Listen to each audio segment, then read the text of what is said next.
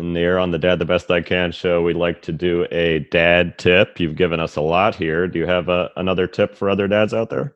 Yeah, I think, one of the things that I learned in the process of writing this book is the importance of self-compassion.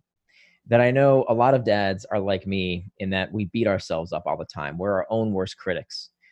We tell ourselves how we failed and we didn't do this right, and maybe we're not cut out for this stuff. And I used to have this dialogue all the time, and it's not helpful.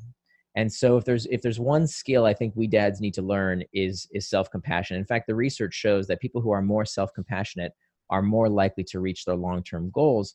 And the way to do this, the way to become self-compassionate, a good rule of thumb is to only talk to yourself the way you would talk to a good buddy, right? So, when a buddy messes up, maybe they check their phone while they were with their kid, like I used to do all the time. We wouldn't say, "Oh my God, you jerk, you're a horrible human being," right? You would say, "Okay, wow, that's sounds like you're struggling with that." So we want to start talking to ourselves the way we would talk to a good friend. And I think that cultivating self-compassion is a very, very important skill because it actually does help us get better over time as long as we are kind to ourselves.